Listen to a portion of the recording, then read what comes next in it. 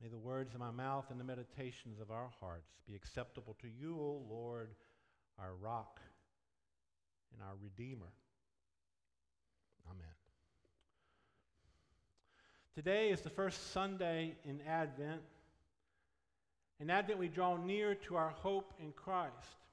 It's our journey to Christmas and the gift of God's Son, God's love for all the world.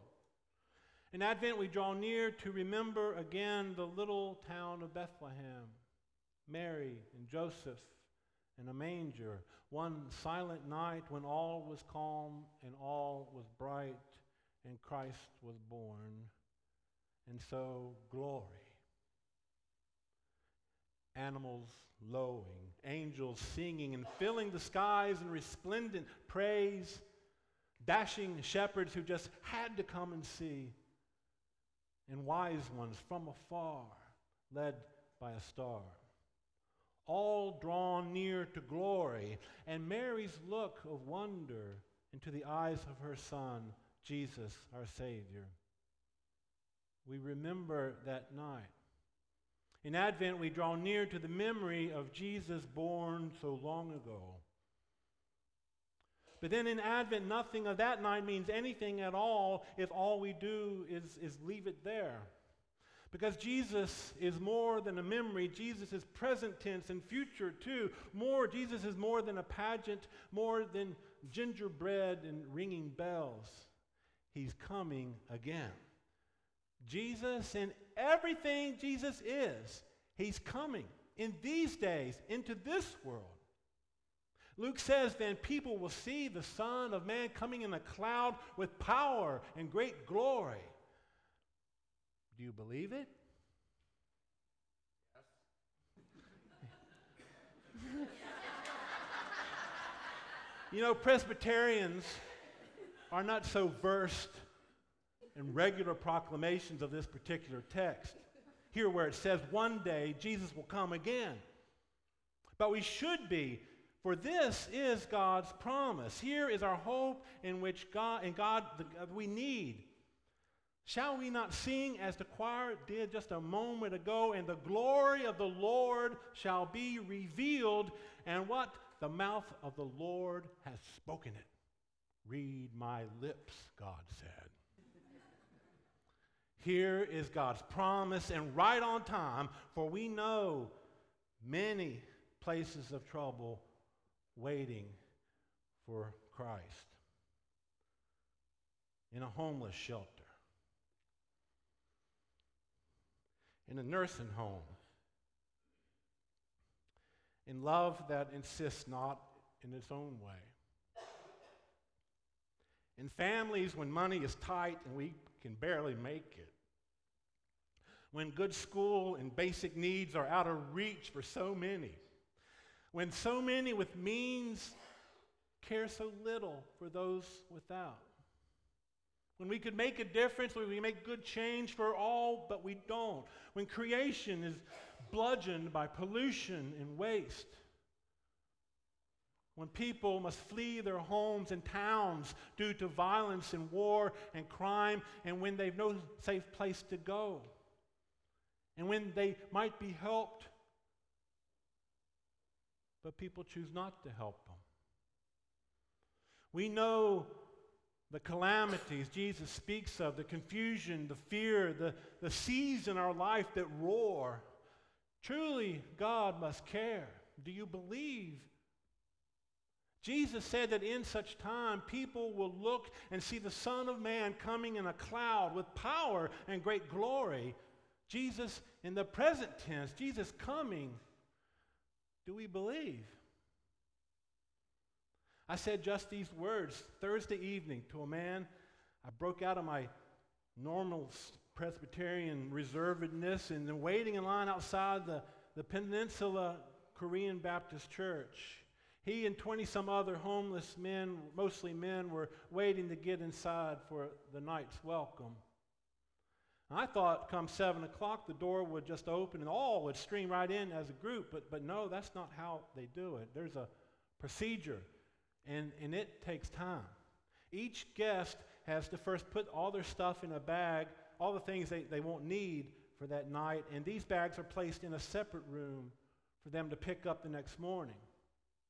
And they give their name, and it's written in a book. I like to think it's the book of life.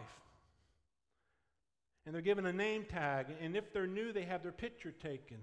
The officer checks to see they're okay, sober, and carrying no weapons, and then they get to go in. It's such a process, they let through the door only 2 at a time. So come 7 o'clock, all these men are outside standing by the door to get in, and almost all of them are quiet.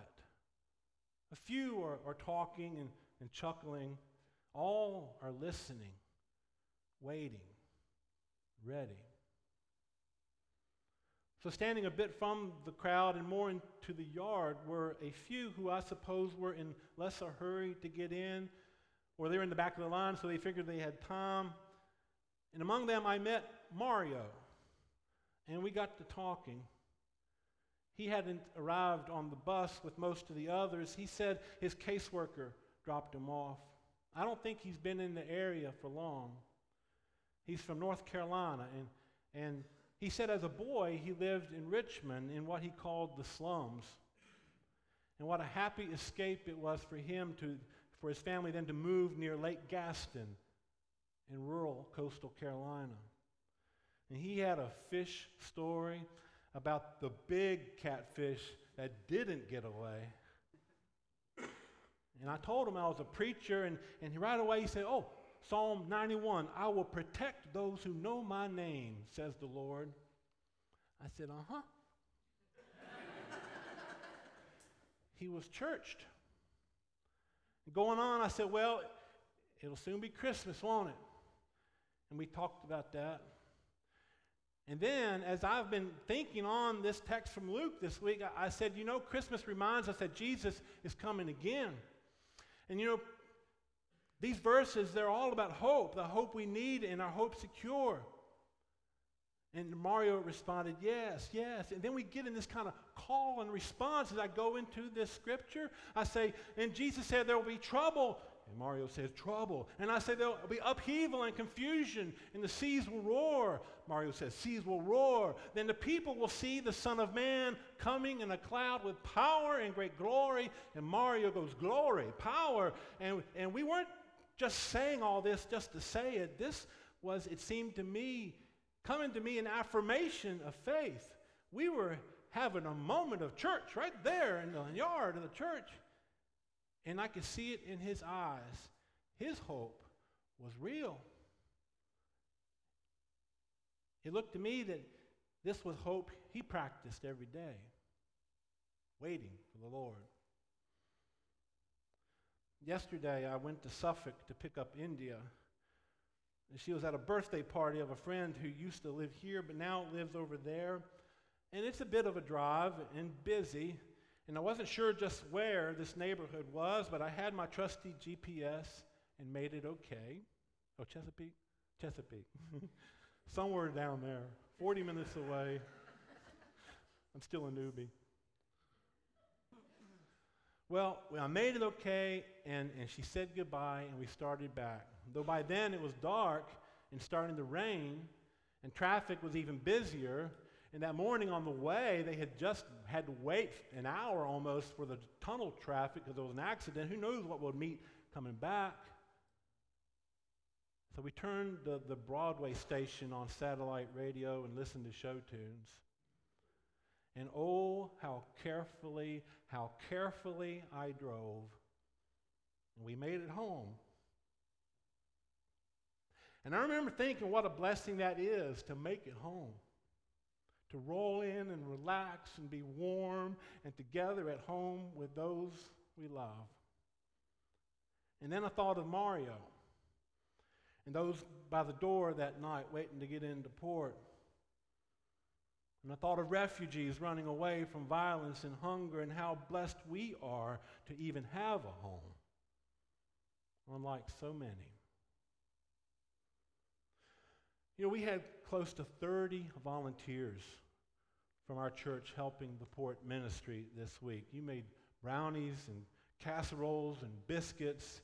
We had all you who were checking the guests in and out night and morning. We had Vicki and Craig helping with new socks and coats and toiletry items they could use. And we had the kitchen crew morning and night.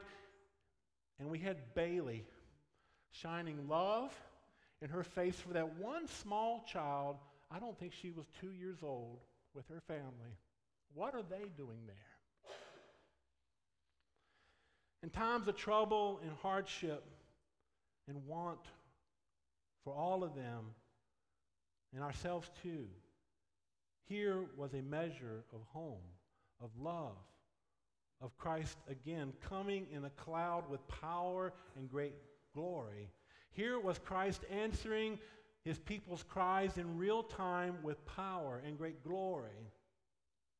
For I think here's where this text really goes for us in times of upheaval and confusion, wherever we find calamity, loss, and injustice in our lives and in the world, and there is a call to stand ready for rescue, because Jesus will come again.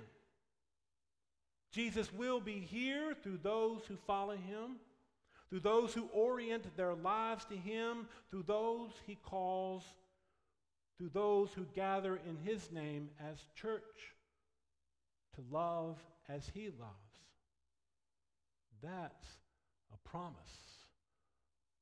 for the mouth of the Lord has spoken it.